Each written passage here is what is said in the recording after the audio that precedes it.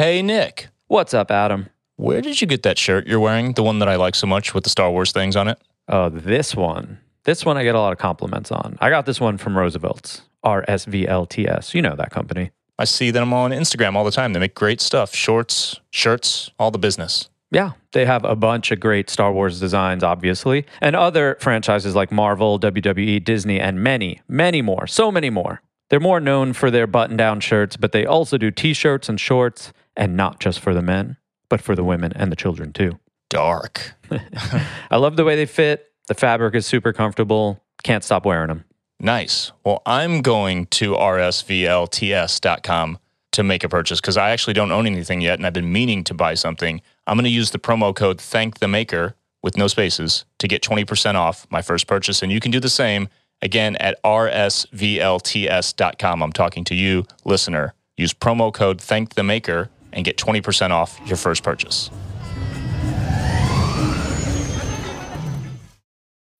When you need mealtime inspiration, it's worth shopping Kroger, where you'll find over 30,000 mouth-watering choices that excite your inner foodie. And no matter what tasty choice you make, you'll enjoy our everyday low prices, plus extra ways to save, like digital coupons worth over $600 each week. You can also save up to $1 off per gallon at the pump with fuel points. More savings and more inspiring flavors make shopping Kroger worth it every time. Kroger, fresh for everyone. Fuel restrictions apply.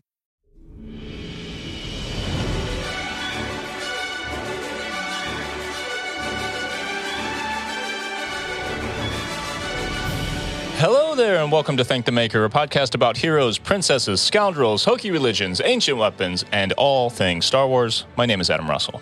My name is different than Adam's. My name is Nick. How are you? Great. Good to see you. And I am different from both of you guys. Weird. Hi, everyone. It's Mike. Hey. Different strokes. Some people think we might all have the same name. We got three different names. Wow. Some people call me a space cowboy. That's a fourth Ellipsis. different thing. Dudes, the rebellion is alive. I'm jacked. Oh, I'm like sad though. I'm ready. I was equally geeked, fired up, ready to run through a brick wall for Marva this morning at 5 a.m, and then also simultaneously got upset because I was like, now we don't get Star Wars every week. It's okay to cry while you're fighting. It's okay to cry, man. Some people cry when they fight. They're so emotional. I have tears in my eyes smashing someone with a brick of my dead mother. Yeah. That's pretty metal. Dude, this is the first time with the Star Wars series where it's ended and I haven't been sad about not having an episode next week. I think because it's so dense that I'm actually excited to go back and watch the whole thing and dissect it and go deeper, especially the way we've been doing it day of. I watch it so early. I take notes immediately. We start talking about it immediately after that. And I feel like I don't give myself enough room to just like explore for sure on the frame, you know, because I'm like so notes focused. Yeah. So I'm pumped. It's a sacrifice we make to actually put the podcast out at a decent rate. Yeah. So we're like Luthen. We're sacrificing a lot. Yeah. We're sacrificing actual... everything. Yeah. Everything. All right, let's get right into it. What have you done with those plans? Andor, Episode 12, Rick's Road. Debuted today, November 23rd, the day before Thanksgiving, 2022, on Disney+. Disney Plus description. Cassian returns home to Ferrix, a tinderbox that is experiencing a spark of rebellion. There we go with that spark.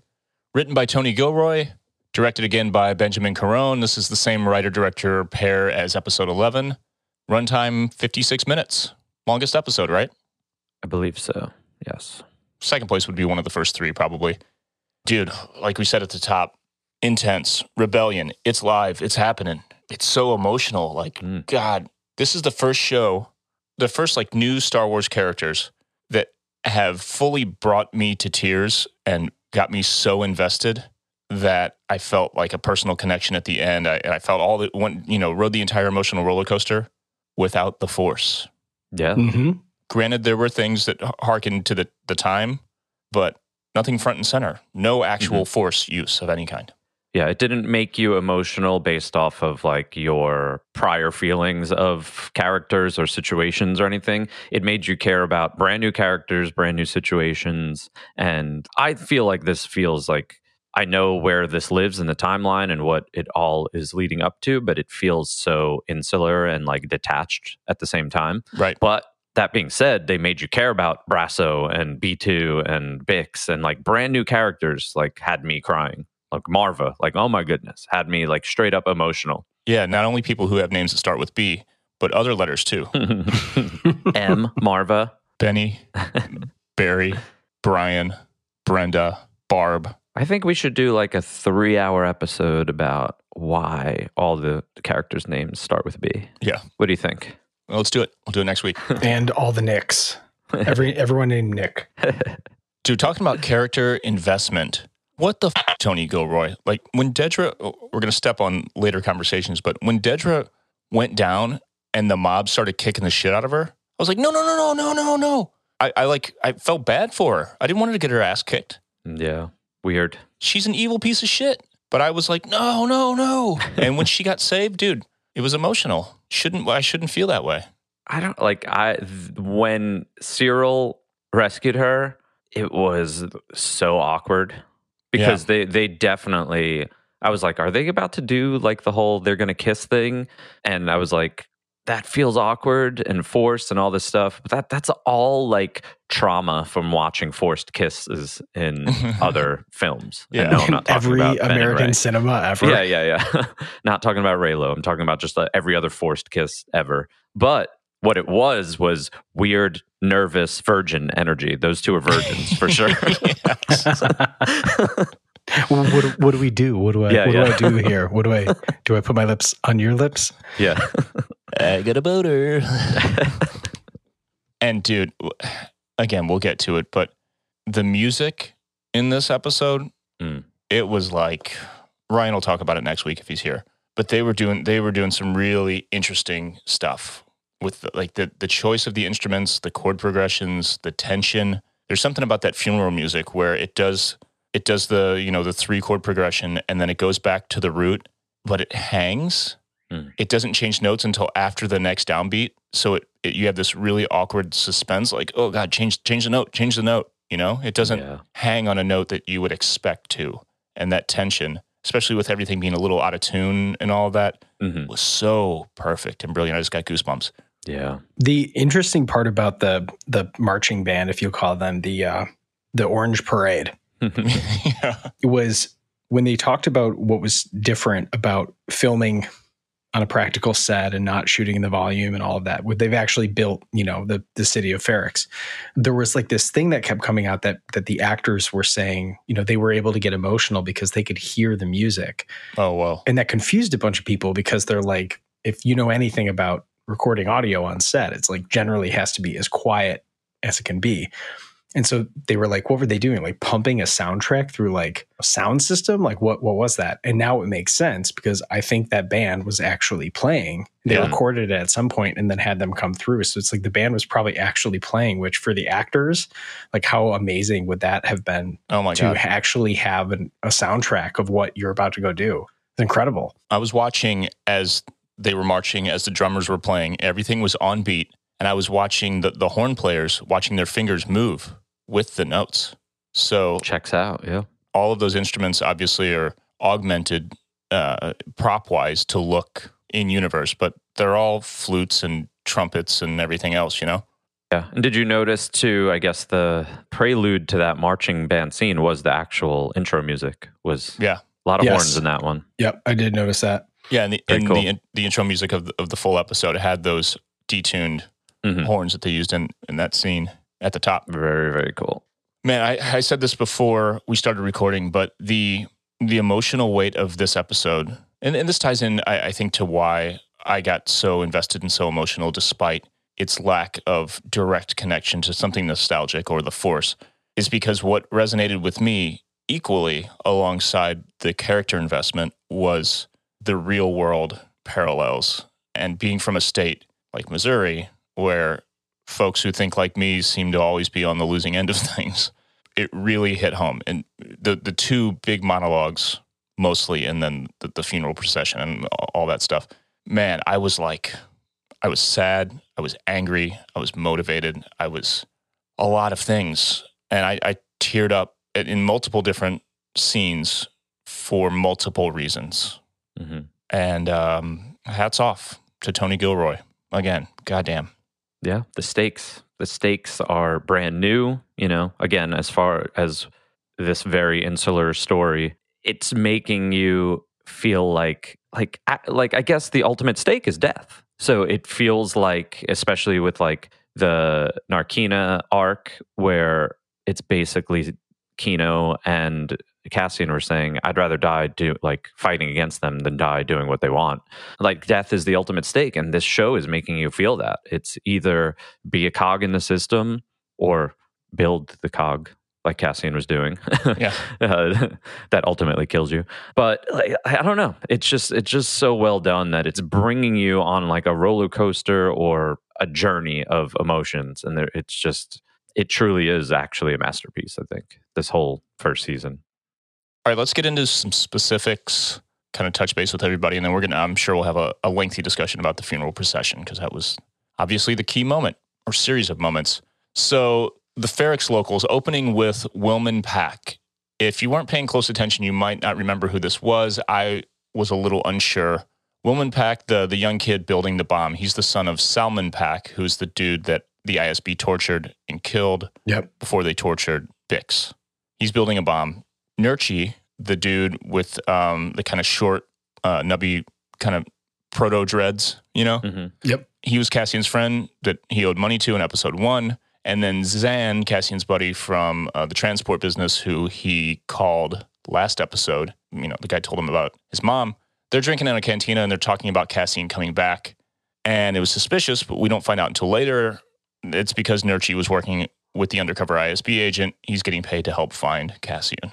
Doesn't turn out well for that guy. Mon Mothma, she throws Perrin, her husband, under the bus, saving herself. Awesome scene. They're in their limo, and she asks the driver for privacy, knowing he's going to listen anyway, because he's a plant, right? He's an ISB plant. And she accuses Perrin of gambling again, right? Apparently he's had a gambling problem in the past. Mm-hmm. And right away, you guys knew it right away, like the first line, right? Like she's setting him up. Yeah, she's framing him. Yeah. Basically. Yep. It's so brilliant. Because you know what? What's so brilliant about this is we've had such distrust and hatred for Perrin the entire time. I bet you she's framing him for something he's actually doing. He's probably gambling. Yeah. But she knows, and there's this real kind of subtle, non-ham-fisted thing where the scene opens up with her in the limo, and she has her shawl or cape, cowl, whatever it is, closed, as if like it's something you wouldn't have noticed, but she opens it up and like breathes out, and like that's like another subtle hint that she's like, all right, I'm free, like here we go, I'm unbuttoning this, and when it's unbuttoned, I'm a rebel, like that type of thing. And she was framing him for something she probably knows he's doing, and ultimately like turning her back on both members of her family, because towards the end of the episode, she lets Lita meet Davos' son. So she's turned her back on her daughter and her husband in the name of the rebellion at this point. And that's just huge, like they really were kind of two fleeting scenes, but they were very heavy in the implications. And man, that whole thing where she's framing him for something he's probably doing, which covers her banking transactions, it's just brilliant. And she's known since the first time we saw her that Chloris was a spy. So her driver was a spy, and when they asked for privacy, she knew all of that. Like, just brilliant Mon Mothma. Like, it all worked, thankfully. And man, I love it. And it falls into place so perfectly. He's like, where would I get the money? And she goes, that's the question that scares me the most. And then they quote that in the ISB meeting when they recap it, because it turns out that the driver is reporting to Supervisor Blevin, which is brilliant, because he's down his own lane. Dedra's down her lane. They were in opposition at the beginning. It's really good stuff, bringing it all together. Oh, and the quote too, I think it's the last line of that scene is Perrin says, someone is lying to you, and Mon says, that we can agree on, basically being like, yo, you're lying. I know you're lying. Yeah. You're the one. Here's the interesting part about what Blevin says to the driver once they have this conversation. He says, Mon Mothma is of great interest here. Having her husband dig a hole for himself could be helpful in many ways. So she's of great interest, I guess, because they know that she's against Imperial overreach, and has she moved beyond just a thorn in their side? Or is it kind of like, we need to find some dirt on this thorn in our side because there's nothing, they don't know of anything officially criminal that she's done, right? I guess that's what that would mean more specifically, right? They also talk about in the ISB meeting kind of like the central meeting room, Imperial forces took down Anto Krieger's rebel attack, no prisoners, everybody's dead. Dedra's pissed off. She says, quote, "We get nothing from a dead body." Good point. But Partagaz says it's more important than that because, quote, "Today was about wiping the taste of Aldhani from the Emperor's mouth." So they need a win, basically. Yeah, just politics, right?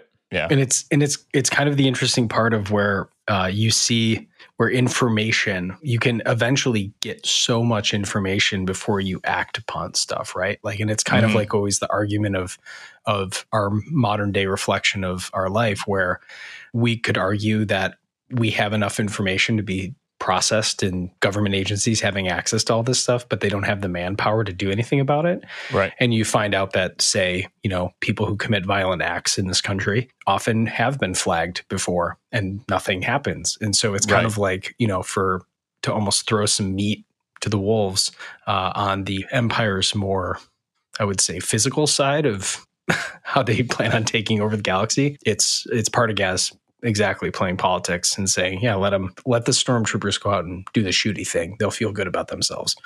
Right. And it's just like that parallel of real life, whether it's politics or, finance or anything. It's always about keeping your job or keeping your profits or whatever. It's never about what's right, and like Partagaz is like, we just needed to get the evil Sith Lord off our back. We needed to wipe that taste out of his mouth. It has nothing to do with us even thinking about the future. Right now, things are right because we squashed one rebel cell. Right. And that's it. Dedra shows up on Ferrix in an Imperial shuttle coming down the ramp, flanked by Death Troopers. All this means business. At first, I was like, ooh, who is it? And then when I saw it was her, I wasn't disappointed. Like, oh, we didn't get a character drop. I was like, oh, she's that level now. Right. In A, Yeah. I was actually really pumped because she has potential, unless they kill her off at the end of season 2, she has potential to be like right up there with like in Tarkin's office. You know what I mean? Mm-hmm. Yeah, I wonder if the story with her is, because there was like kind of some, they weren't under their breath lines about her, but I feel like it was Blevin and whoever else he was talking to, where they're like, guess who's upset about this? Being like sarcastically like, the one woman is, guess who's kind of upset about the fact that we killed everyone. Right. It's a little bit of that, even though she was the antagonist in this, you then bring her back into the ISB room and she's kind of the sympathetic figure because everyone there is kind of against her for making their job harder or making them look bad. So that was interesting. Depends where she is, whether you want to root for her or root against her. Right. And of course, my detail thing going off about the Lambda class shuttle, of course, which, if you remember, one of the coolest ships in Star Wars is the same style of ship that our heroes maybe bypass the shield generator to get onto the forest moon of Endor. So Shuttle Tydirium is a Lambda class shuttle. It's the one with the triangle that's different from Krennic's. So she's not totally baller yet until she gets her own ship. So let's just put that in there. Yeah, it's an older code, but it checks out. There was some real, just overall, this felt like a movie. And I think every episode has felt like higher production value. Obviously, we've talked about ad nauseum, but this one actually went up a couple more notches. This felt super, like, probably would look great in a theater. Yeah. Last thing on the ISB, Nurchi talking to that undercover ISB agent we mentioned. He spills the beans. They do a thing where he's like, I have information, blah, blah, blah. Act like you're arresting me. They take him in and he spills it. He wants double. He sucks. Cyril, he makes it to Ferrix, meeting up with his buddy Linus Mosk. And like we talked about earlier, saves Dedra.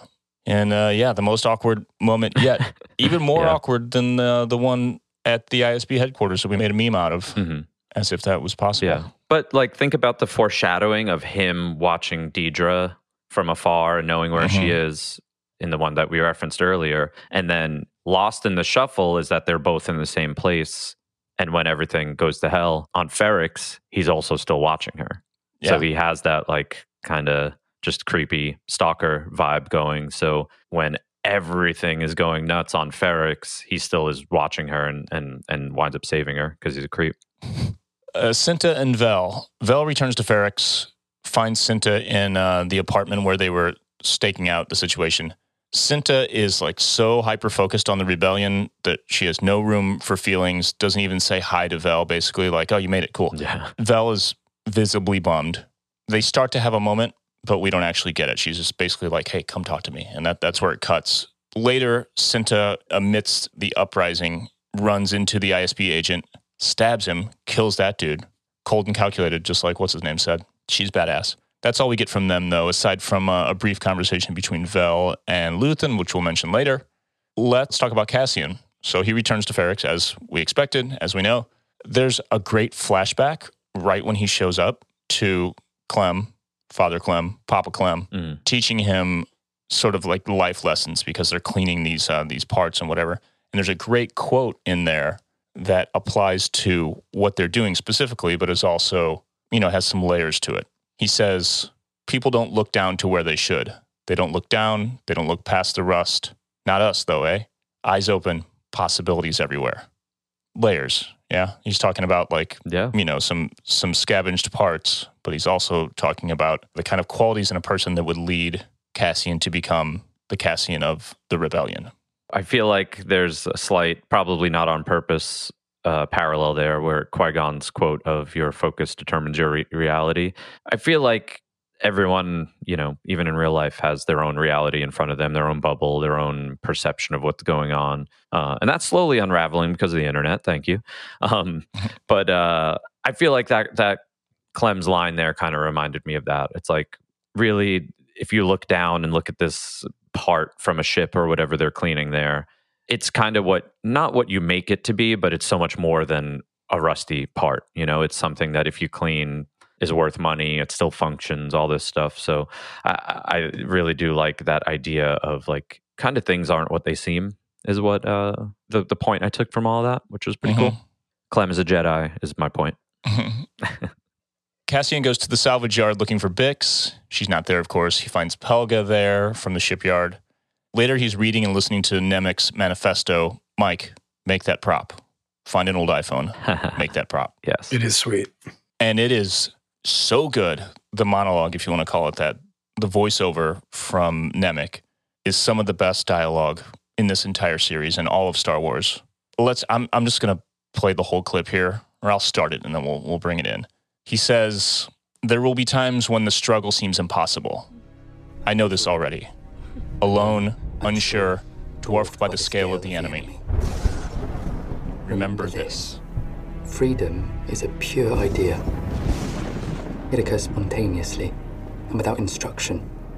Random acts of insurrection are occurring constantly throughout the galaxy. There are whole armies, battalions that have no idea that they've already enlisted in the cause.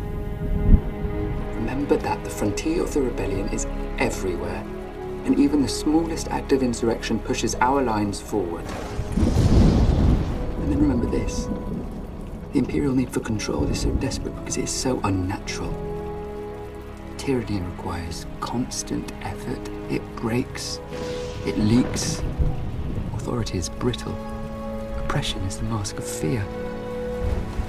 Remember that. And know this. The day will come when all these skirmishes and battles, these moments of defiance will have flooded the banks of the Empire's authority, and then there will be one too many. One single thing will break the siege. Remember this. Try. I love the cadence and the style, the kind of poetic style, how he keeps returning to the line, remember this, and now remember this, and so on. He's punctuating with that phrase. And it's just beautiful shit. And so incredibly insightful and motivating and inspirational. That dude, he's in my top 2 or 3 characters of this whole show. Yeah. Super important. And that's what's ultimately genius about this is going back to these like brand new characters who are like, oh, well, there's no Luke Skywalker without Brasso. There's no Luke Skywalker and Han Solo and Leia without Nemik. You know, like there's no Cassian without Nemik. But again, the brilliance of it all is that it doesn't take away from anything that comes after this. It doesn't take away from what Luke and Leia did or Han did and even Cassian, you know? That's what's brilliant in the way they're telling this story, is that it's adding a real great layer to everything.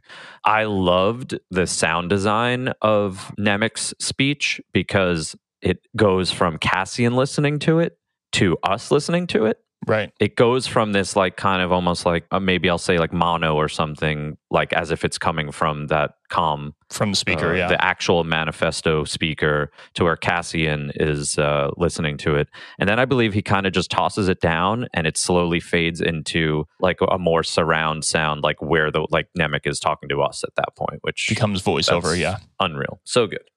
Cassian then reunites with Brasso. He's regretful about leaving Marva, but Brasso kind of tries to reassure him, and he delivers a message from Marva. Tell him none of this is his fault. It was already burning. He's just the first spark of the fire. Tell him he knows everything he needs to know and feels everything he needs to feel. And when the day comes that those two pull together, he will be an unstoppable force for good.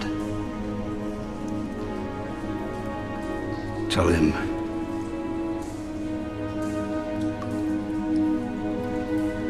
I love him more than anything he could ever do wrong.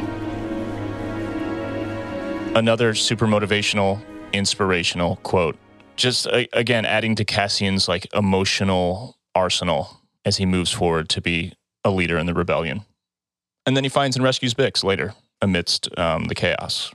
Luthen, moving on to Luthen, has returned to Ferrix as well, because everyone, like we kind of mentioned earlier, everyone's converging on this planet of Ferrix, all for similar reasons, all around Cassian, obviously. But Luthen is there officially, we know, to kill Cassian. It was mentioned, and then the way they were back and forth, I don't know, I didn't seem certain that he was going to do that. Did you guys? Prior to this episode? I don't know. Or at least I guess I hoped that he had kind of given up on that. Mm-hmm. You know what I mean? Yeah, I think I want to say that's why Cinta was still there, you know, still watching. Yeah. So I think this is Luthen's character in establishing that, you know, when you think of where we had gotten to in Rogue One, the difference of all these things, right, which is like there's a lot of parallels to like the Jedi Order, right? Because you have some people that are very high on the concept of being like the Jedi are not enforcers. We are the ones that are to observe and protect, versus people like Mace Windu that were definitely more aggressive in terms of saying like, no, we'll go after evil and remove it. You have this case where you have Mon saying, we don't work with Saw because he's too extreme.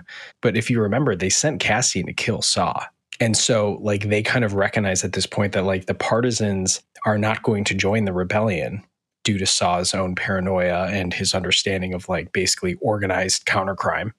And so Luthen is just doing what Luthen does, which is ties up his loose ends. And so that he's not able to be tracked. And I think it plays. I mean, I think it's a very like, he's almost what Saw would be if Saw didn't react emotionally. Right. And I think that's really interesting that you have these different factions of rebellion. I'm using that in quotes because it's not the rebellion, but it's basically like Luthen is kind of this play in between the money and the partisans, and he has to make sure that he's not caught holding the purse in between that. So that tracks for Luthen, in my opinion. Like I said before, he meets briefly with Vel, but mostly he ends up watching this whole thing from afar. As soon as the shit hits the fan, he backs out.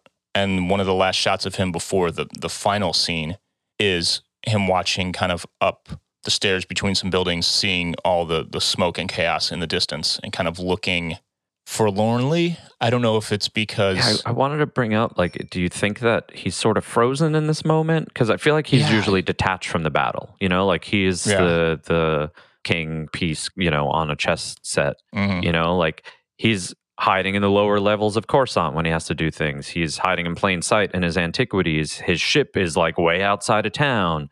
Right. And now all of a sudden he's like on the ground seeing kind of the consequences. And I couldn't tell if he was supposed to look frozen, but he definitely was not involved. I take it as someone who's watching the difference between something that's a calculated effort versus like, honestly, like Luthen didn't really plan for this. Yeah. Right. And I think he's kind of in his head seeing, turns out there's more people out there that this is just a natural uprising. This is just people who have had enough. And I think he's like observing how messy it got too, not so much in saying like, I mean, yeah, I guess the reflection part of it for how willing he was to be like Anto Krieger and his guys, I don't care. Let him die. And then him watching the Empire truly just like start to just blast these people. Like he was like, So I get it. All right, let's talk about one of the most badass sequences in all of Star Wars television. Is badass the word? Badass is part of it, but also just like, it's so good. Marva's funeral and the rebel uprising. The Daughters of Ferrix, a social club? That's diminishing. Anyway, we talked about the funeral procession music. Unreal. Brasso leads this marching band in his formal uniform, I guess.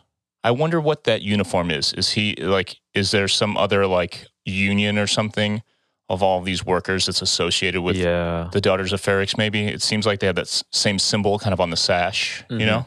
Yeah. So he's leading this marching band, holding Marva's brick, and they're chanting Stone and Sky. So dope. So cool. B2 projects a farewell holo message from Marva. She's in her Daughters of Ferrix formal wear as well. Like on her deathbed, I guess this is tradition. You send a message out, like your own obituary in a way. Love it. But hers is more than an obituary. It is a call to action for the rebellion. The Empire, I don't know if they were just like browsing Instagram for the first 3/4 of this speech. Yeah, they let it go a little too long. A little too long. It's amazing. She starts by kind of telling her story of growing up on Ferrix and how she watched other people do what she's doing and, honoring the dead and all this kind of stuff. And then you can see her kind of start to swell into this emotional place where she kind of just lets it all out. And it becomes this, like I said, full-on call to action. And now I'm dead. And I yearn to lift you. Not because I want to shine or even be remembered. It's because I want you to go on. I want Ferrix to continue. In my waning hours, that's what comforts me most. But I fear for you. We've been sleeping. We've had each other and Ferrix, our work, our days. We had each other and they left us alone. We kept the trade lanes open and they left us alone. We took their money and ignored them.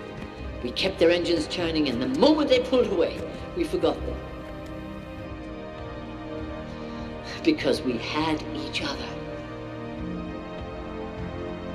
We had Ferrix. But we were sleeping. I've been sleeping. I've been turning away from a truth I wanted not to face. There is a wound that won't heal at the center of the galaxy. There is a darkness reaching like rust into everything around us. We let it grow, and now it's here. It's here, and it's not visiting anymore. It wants to stay. The Empire is a disease that thrives in darkness. It is never more alive than when we sleep. It's easy for the dead to tell you to fight. And maybe it's true. Maybe fighting's useless.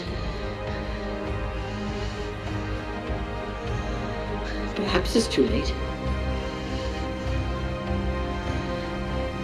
But I'll tell you this. If I could do it again, I'd wake up early and be fighting these bastards. from the start.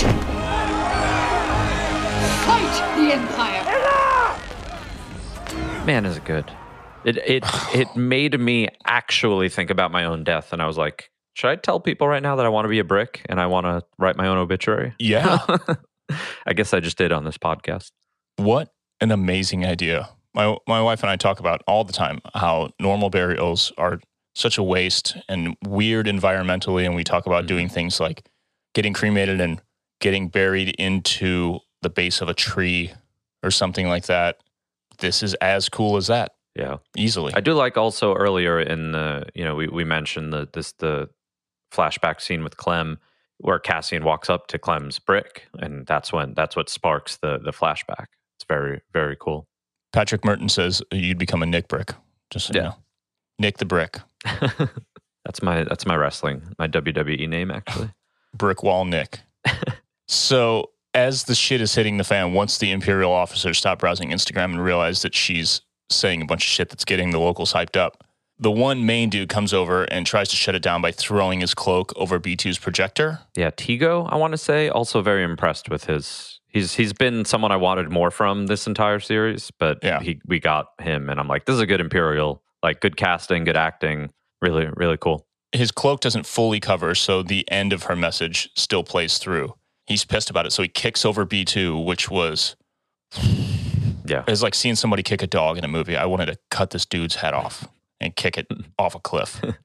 Brasso felt the same way. Love it. Because he kicks this dude like... Chest kick. Love it. Full-blown chest kick. And then chaos ensues. Citizens start uprising. Brasso bashes another Imperial over the head with Marva's brick. So good. Wilman Pack, the kid who was making the bomb at the beginning, right at a key moment, which is so brilliantly edited and scored, when the anvil pounding bell tower dude. The time grappler. That's his name? Yeah. Sick.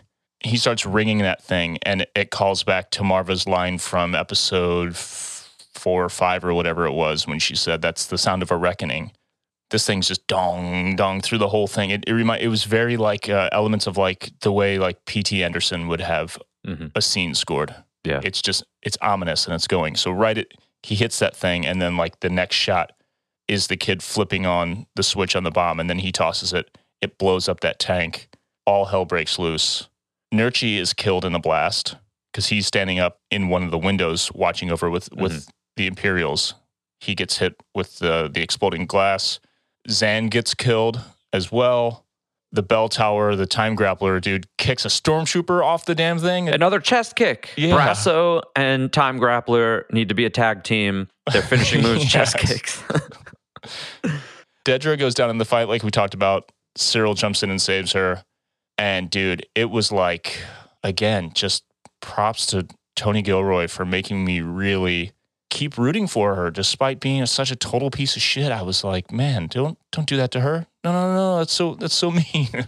It's just amazing. I'd like to point out this like another real world parallel here. So Wilman Pack, the son, so his father's dead because of the Empire, and you're watching whether you pick a side or not, making a bomb and detonating it in public, that's terrorist activity, So basically you're watching how like some terrorists, sorry, let me take this back. All terrorists are terrible people, but you're watching the creation of a terrorist, like something was taken from somebody, someone was taking from someone, and you're watching what's the only thing that some people could think to do is revenge, and like you're watching Wilman, the son of, his father's dead. He built a bomb to detonate it and basically created a terrorist. Even though they're rebels and we're cheering for them, this is how terrorists get created in a lot of real world sensibilities. So yeah, and if you're not comfortable with the word terrorist in this situation, bare minimum, he's an extremist. Yeah, he's been radicalized by this experience. So yep, that's how it works. It doesn't matter who's right in the equation, like you're saying. These experiences motivate people to do things. So shades of gray. Cassian gets Bix to the shipyard where Brasso and B2 are getting the hell out, and the Daughters of Ferrix. He gets Bix on the ship, and Bix is completely out of it still. And tell me how you interpreted this. Was she speaking to the others and then looking at him, or was she just so out of it when she says, he'll find us, Cassian will find us? How did you take that? Did she know he was there? It could be her dialogue, both when Cassian saves her and on there was a lot of, I feel like there was a couple times where I was like, is she all there right now? Like mentally? Right. Because there was a point where she didn't want to leave the cell because she said something like, they'll get mad, So I'm like, okay, she's not all mentally there. Right. There's it's not Stockholm Syndrome, I don't think, but there's something going on there. I interpreted that scene as either she's looking at Cassian and she knows where she is finally, and she's like, Cassian will always find us. Or it could be the complete opposite, and she's talking to B2 and not acknowledging that Cassian is standing right there because she's so mentally fried, where she's talking to B2 and be like, he always finds us. We're good. It's probably the other way, where she's probably actually referencing the fact that he found her earlier in the episode and like, Cassian will always find us, that sort of thing. There's also a great exchange between Cassian and B2 where Cassian says, take care of Bix until I get there. I'm counting on you. And B2 says, you always say that. Mm-hmm. And Cassian says, and you always come through. Yeah, I think, B2 in this episode just gave me it was all low-key emotional stuff, but there was this sense of like bravery and like valor in what B2 is doing, because that he's hurting so much, which is wild because he's a droid with feelings. And sidebar, we all laughed when we knew that his name was B2 Emo going into this, and there was like no levity to B2 Emo at all in this entire series. So that's kind of like the strangest name now that I think about it. But because of us, we think that, Emo has a sense of levity to it, and he's just literally too emotional. But his sense of bravery in the moments where he's leading people down Rick's road, he's like the proud owner of Marva's last words and the last stand, and like there could be a sense of this, does he know what he probably recorded that message, so he knows what he's about to do. So I just love the idea of him being brave and going out there, even though I know he's hurting, and he has this like super important message that he's just basically leading the troops down Rick's road, which is it was so great. Ultimately, the thing ends it kind of to that shot that we mentioned earlier with Luthen overlooking the whole thing. And then we cut to Luthen going to his ship to leave. He comes in. Something's like a little off, and we see quickly Cassian is there. Cassian confronts him, says, so you came here to kill me? Cassian gives him the opportunity to do that because, and this calls back to when he left, was he with Brasso earlier, when he says something about, tells him to get out or whatever, and Cassian's like, no, it's too late. It's too late for me. So Cassian is like, my mom's dead. I got back. I saved Bix. I did all these things. You can kill me. Yeah. What's left? I don't care. I did my job. I paid back the people that I owed money. I helped save my town in a way. Just end it. But he says, he's got the blaster right there. He offers it to him. And he says, kill me or take me in. So the only thing that is worth living for in his mind at this point is to continue being part of the rebellion for real. Mm-hmm. Running, trying to make a life again in his old home where his mother had died. None of that is worth it to him anymore. It's like, either you're going to fully recruit me, I'm going to keep fighting, or just blow my head off. Yeah. I mean, we're watching him. This series is about watching the events that create a rebel, And I love in Marva's speech where she's using like the metaphor of sleep. Like, we've all been asleep and we've all been at work doing what they want, taking their money, basically being a part of the oppression. And the metaphor is being asleep. And this is watching not only like a rebel be created, but a rebel being awoken. And I think, again, we keep talking about real world parallels, or I do. And to me, just look at it. If people knew the atrocities in the world, there'd be a lot more rebellion going on. But we're all asleep. We're all distracted. We're all just, working for food and water and housing, like so distracted by literal earning basic human rights and needs that we don't react to the oppression because we're distracted. So that's where like this show has smartly, we heard going into this series that this was going to be a very woke series, and it really is, but it's so like high level woke that a lot of people who probably need to be more woke won't get it. Right. But I get it. You get it. And then the post-credits scene. This is a first for this show. Mm-hmm. So it opens with a close-up, tight shot of something being welded. You see sparks and stuff. It zooms out a little bit. Looks like some kind of spider droid building, assembling something. And then we see that they're building with the parts that Cassian and the others were building in the prison on Narkina 5. Continues to zoom out.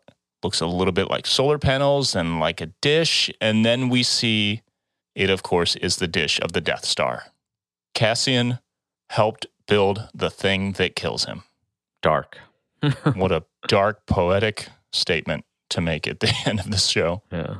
Oof. Yeah, oof. Great shot though. Like just like kind of like cross section, dissection, whatever you want to call of the, you know, the laser beam, the frickin' laser beam. Yeah, the exploded view. Yeah. Real cool. But yeah, that's dark. Cassian was forced to build the thing that ultimately killed him. Yeah, is that better or worse than Soylent Green? Yeah. Soylent Green's people. I don't know. Yeah, it's up there. All right, let's move on to the Den of Antiquities. Hey, Adam, can you believe that it's the holiday season already?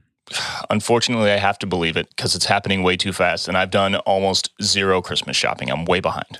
Well, spoiler alert to everyone in my life. You're all getting clothing from Roosevelt's as holiday gifts this year. It's a great idea because Roosevelt's not only has all the Star Wars shirts, shorts, and everything else that we wear, but they also have tons of designs from other pop culture franchises for other people that aren't the same kind of nerd that we are. Yeah, they actually just launched a line of National Lampoon's Christmas Vacation button-downs and t-shirts if you need something to wear for your holiday party.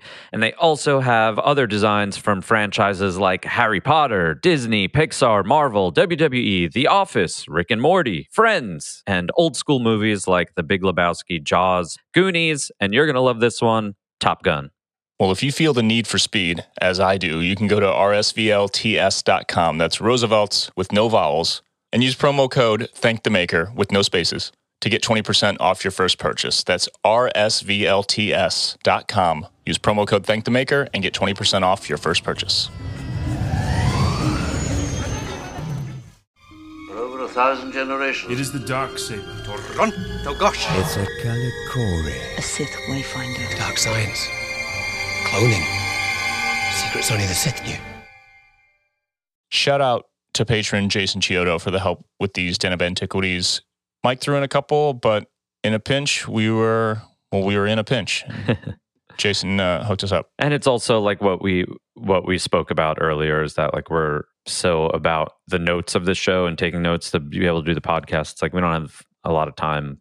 For you, it's 1 p.m. For me, I started this at 11 a.m. I watched it twice. Like we don't have time to like fine-tooth comb these episodes. Right. But thank you, Jason, for sure. And of course, Mike, for helping out with the den.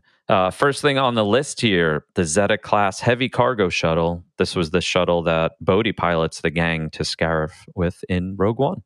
That's the four-winged fold-up wings, like you were talking about behind Dedra's shuttle in the spaceport. Yep. We do get that mention of Canto Bight because they were talking about gambling with, Mon was talking about gambling with Perrin. So I guess there's one place maybe in the galaxy to go gamble. Yep. And it's that place. Canto Bight is the Nevada of the galaxy. You know what I love? Oh my goodness. Okay. Rose says something like, she's talking about Canto Bight when she's there with Finn, and it's something similar like a wretched hive of scum and villainy. She says like all the worst people come here or something like that, right? This place is filled with the worst people, yeah. Yeah, right? And think about it. Perrin, the worst person. Of course, he would be there. Of course. Unreal. Why didn't we think of that earlier? Yeah. So good. Used to be a piece of shit. I said was! This is pretty cool. Marva's death brick says her name on it in a new font. It looks similar to Docking Bay 94's font, which is in Galaxy's Edge. Is it a version of Arabesh, though? It all looks similar. I was looking, but I didn't look closely enough. I'll go back and get a screenshot. Maybe we'll post that. I don't know if I'm allowed to say this next one, but the instruments... The instruments, the marching band instruments were decorated to feel like jizz instruments from Mos Eisley. Jesus Christ. There are some canon things that should just be changed. Yeah. Some things should be just pushed into Legends. Just call it Space Jazz. Yeah. Spaz. Spaz. There It's you way go. better. Come on, George. I did notice this one alien species during the riot. A Kubaz gets knocked out during the riot, and the most famous one, if you want to put it that way, the most famous Kubaz is a gas mask wearing Mos Eisley patron back from A New Hope. It's the guy with the long kind of anteater snout. Looks like a plague mask or something, right? Like that sort of thing. And then the only other one that we know, the only other prominent one would be in the pilot episode of The Mandalorian. He calls with the flute. He calls for the speeder. During the riot, a crate of C-25 fragmentation grenades gets detonated, and this is actually like a prop from Rogue One, and usually Death Troopers are carrying them. Oh, on the belts? Death Trooper, I believe so, yeah. Yeah, sick. When Deidre and Cyril are being super awkward virgins together, Deidre's sidearm that Cyril took was a Merson Power 5 blaster. There was some, I don't know if it was the scope or what, but there was something that looked like the DL that Han has usually. Yeah, this one looks really close. It's based on the same German gun, same pistol. Gotcha. I noticed this. We normally only heard B2 speak and not really necessarily make droid noises, but in this episode, he made some droid beeps and boops, and they sounded, to me, identical to some BB-8 sound files. Thought that was interesting, because we've really only heard him speak and with like a male voice and stutter. I don't remember there being a lot of droid beeps and boops until this episode, and when he did, they sounded like BB-8 a little bit. You have to wonder if droids, especially if they're fluent in over 6 million forms of communication, if they can just, like why couldn't C-3PO just speak to R2 in the same beep boop language, you know? Yeah. Could be the same kind of thing with B2. Yeah. And also they're droids. They could have like an internal translator type of thing. Right. Moving on, Luthen's speeder looks, not like Rey's speeder, but it's kind of that style of it just being like a flattened pill shape that just floats. Yeah, just like cool. a nacelle, like a big engine with a seat on it, kind of, right? Mm-hmm. Sam Alleyne, which is the first female stormtrooper in The Force Awakens, is back in modern stormtrooper armor with a hero shot where she's blasting some poor Ferrix folks. Yeah, she's been posting on Instagram recently a few different scenes that she was in a few times here and there. It's either Sam in the City or Sammy in the City is her Instagram handle, and she's been kind of, as episodes have been coming out, and posting screenshots where she's featured. Very cool. We met her at Celebration and talked to her for a little bit. Nice. First female stormtrooper ever. Pretty sick. All right, let's move on to I Love You, I Know. I love you. I know. Favorite scenes, favorite quotes, favorite moments. Let's hear from the patrons first. All right. Heading into our patrons. Kevin Doom says, favorite scene for me was definitely the ending scene with Luthen and Cassian. It was a perfect summation of the series so far in terms of character growth and how we got to this point. When Cassian said, kill me or take me in, and Luthen gave that smirk. It's almost like as lighthearted as you could get in this show, where it's just like, oh, I know what that smirk means and where that's heading. Kale says their favorite scene was the last scene, the post-credit scene, finally figuring out what Kino and the boys were making on Narcana 5. Yeah, that was, again, very heavy. Tony Gilroy might not do much fan service, but he delivered up a big old delicious scoop right there. Yeah. Chris Davis says the final lines of Marva's speech were his favorite. I'll tell you this, if I could do it again, I'd wake up early and I'd be fighting these bastards from the start. Fight the Empire. So good. The Empire. Allegedly is what that was supposed to say, but Disney wouldn't let it fly. Because they would have incited a riot. I would have went out at 1 a.m. and found the Empire and fought them. Patrick Merton's favorite part was the end of Nemec's manifesto. The Imperial need for control is so desperate because it is so unnatural. Tyranny requires constant effort. It breaks, it leaks. Authority is brittle. Oppression is the mask of fear. And remember that. Whew, so good. And wrapping up Ryan and Ethan both liked basically the same part, which is the ending of Nemec's manifesto, which is one single thing will break the siege. Remember this. Try. All right, Mike, what was your favorite part or scene or thing? I would say all in all, I'm going to save a lot of my thoughts for the overall what Andor was for our discussion next week. But I think the interesting part about this show is that we know how eventually it ends. And so I think what made this part interesting is that we didn't really get the satisfaction of putting a bow on characters like Luthen or putting a bow on characters like, Dedra. And I think that really gets me excited, knowing, of course, that they're filming season 2 as we speak, which also is sad because we won't see it for a while. But I think really this just confirms that the Star Wars universe can be much larger than a hero's journey in its own way, because there are many people in this show who have played very important roles in the story of Rebellion that are not traditional heroes in the sense that we know them, and giving us the inner workings of more reflection on how our own world actually works, and seeing why it's important for people to be able to stand up and take action and know that there's going to be consequences on both sides of things. So this was a pretty damn satisfying conclusion to a show that most of us didn't really know much of what to expect, and it had us gripped every single week it came out. So I would say in terms of the part specifically that I loved was definitely the production of seeing a funeral different than a royal funeral. Yeah. Seeing that people have their own traditions in every corner of the galaxy of how they do things. And just the production of seeing a marching band in the way that they did it, that still felt very Ferrix. The clothes, it really made you feel like they unfortunately have done this a lot, and especially the past couple of years. So I think just the tone of this and the production of this episode in particular, especially the marching band, is probably my favorite part. So yeah, it's going to be a long time until season 2, but all in all, I can't wait for next week. We can actually dissect it as a project. As a whole, yeah. Yeah. Nick, how about you? Man. Honorable mention, chest kicks from Brasso and the Time Grappler.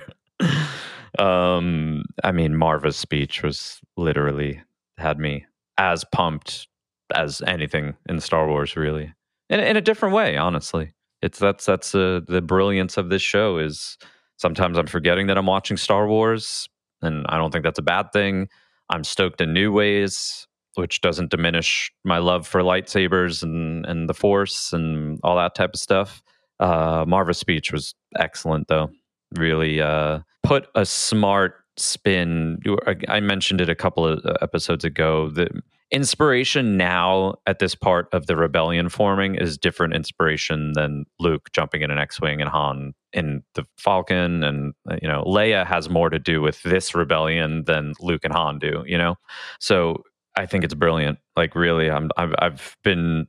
Not that I've been waiting for the show to do something I don't like, but it was along those lines of a Breaking Bad or Better Call Saul, where I am so in love and accepting of what's going on because it's so perfect that I don't have to think about it much afterwards. And I think that that's ultimately the sign of like superior storytelling and a superior creation of a show in every sense. I mean, I have not seen every TV show or movie that has ever won an award, but this looks like it should win multiple awards for multiple things, like set design, costume design, lighting, just the list could go on and on. Whether it wins or not, I hope it gets at least the acknowledgement that it deserves. It's truly a masterpiece. Agreed, in full. My favorite moment was Marva's farewell message. I felt the same as you. I was so amped, and I kind of stepped on it earlier talking about this. It just resonated on so many levels. It did feel connected to Star Wars in the sense that it's always been about rebellion in this story. And the amount of different places we've seen go through this kind of thing, mainly in the Clone Wars and Rebels series, further enhanced it. I know there are going to be plenty of people who've never seen any of the animation that feel strongly about this, but we've seen those little pockets of rebellion and that world-broadening storytelling that lets us know just how bad it was for so many different people in so many different places, that when this happened, I was like, fuck yeah, here we go. Another one, another one. Insert DJ Khaled, I was just amped and sad, angry, motivated, all of it, all at once, like I said earlier. And then the real world implications, like I said earlier as well, brought me to tears, man. Angry, fist clenched, yeah, tears. So that gets the medal for me. Cool. Loose ends, just to wrap up, because we're at the end of this season. There are a handful of things that we'll probably talk about next week in depth, so I'll just kind of list them off here. Cassian's sister, he was told to kind of let it go. There's no way she survived, blah, blah, blah. It doesn't seem like that's tied up tightly enough for a writer at Tony Gilroy's level. Yeah. Saw Gerrera, not much came of that, just the connection. So we're obviously going to see more of him next season. Kino Loy, we didn't see him die. He can't swim. He didn't jump because he can't swim.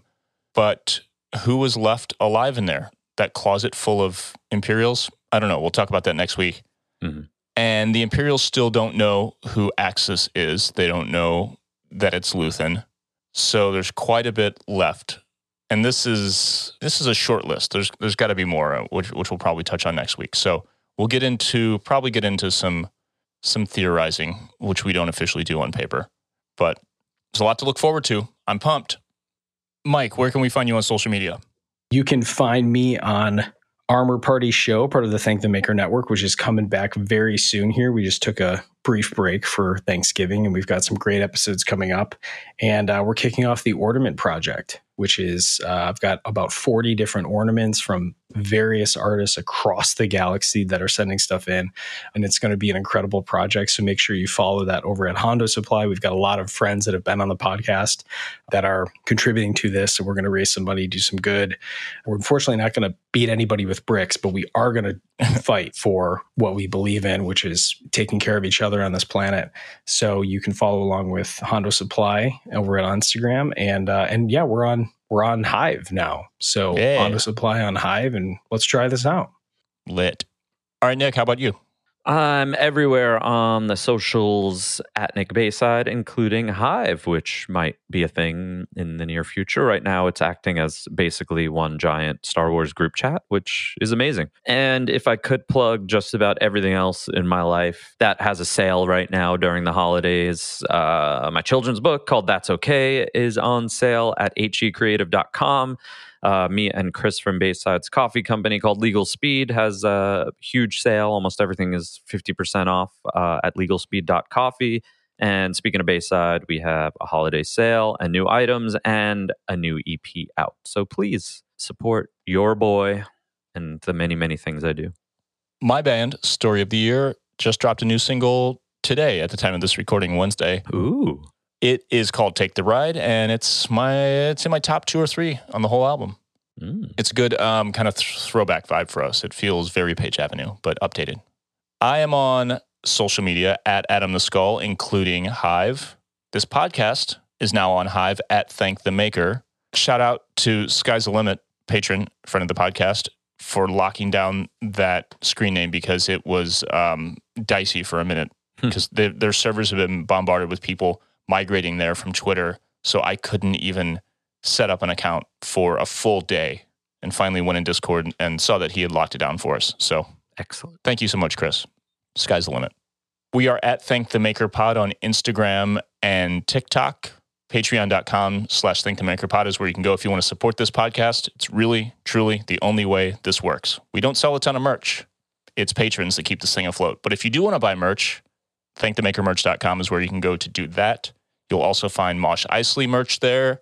And we are working on some stuff, speaking of. So subscribe to this podcast, press the button, follow us on social media, press those buttons, and you'll get updates on all things Mosh Isley, Thank the Maker, Armor Party, Princess and Scoundrel. Do it. Please do it. DEWIT. All right, Mike, send us home with the quote of the week. Okay, so the quote of the week for the finale of Andor Season 1. The man who sees everything is more blessed than cursed. Pa Clem. Pa Clem. Pa Clem. There's a beautiful part of that quote because traditionally we've seen it almost the opposite of Thanos saying, you have the curse of knowledge, telling Tony Stark that you have the ability to know what you have to do. And Papa Clem is almost kind of giving him the opportunity to say, I took it as this quote is like, there are things worth fighting for. And you see all of these things, that are worth not just keeping to yourself, that there is the ability to be able to go out and explore, meet people, find a life that's worth living and worth protecting too. That's kind of the way that I saw it, especially given where Cassian's life is about to go. So I think it's a beautiful quote. And knowledge is power. Yeah. That's right. I hope we get more of it, honestly, season 2. And it's also like, to me, there was something Matrix-y about it, not in like what it said, but kind of what it meant, and like ignorance is bliss, and you know, eating the steak that, isn't real, like that sort of thing. It's like, because sometimes I struggle with like, I'll say dumb shit, like, I wish I knew less because I'd be happier, It's like, I don't want to be plugged into the Matrix ultimately, Right. I might be, but it's more that idea of like, well, sometimes my problem with the world is that I see what's happening and then I walk down the street and no one knows what's going on, and it's like, well, who's happier? I don't know, because seeing how the world does not make me happy. But the yin and the yang of it all is that like ultimately I do find things in life that make me way happier than most people because I appreciate things, and I guess I see the dark and I appreciate the light. Well, and especially the tone of, a funeral that this episode is, kind of using as a kickoff. We probably all know people who have passed away in our lives that we miss dearly.